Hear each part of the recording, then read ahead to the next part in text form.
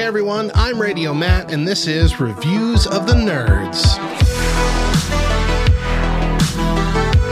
Today I'm reviewing the Netflix comedy special, Brian Regan on the Rocks. Brian Regan has had a long career in stand-up comedy, including 6 albums, 2 Comedy Central specials, 2 Netflix specials, and even a live stand-up event shot in real time at Radio City Music Hall.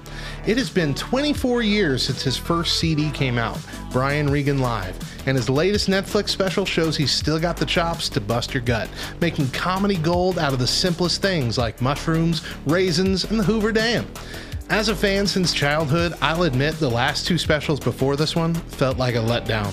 For a comedian who can make hilarity out of nothing, I thought he had run out of nothing to joke about. But this most recent outing has brought back that old feeling again. It's not a special you want to miss, and you can feel safe listening with the whole family because Brian has always been a clean comedian.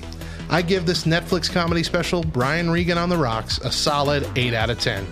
I'm Radio Matt, and remember, smother everything you love in life with laughter. By the way, Reviews of the Nerds is a new short series on LTN Radio and the Love Thy Nerd podcast network. Each week, you'll hear a review from many new voices to our audio waves.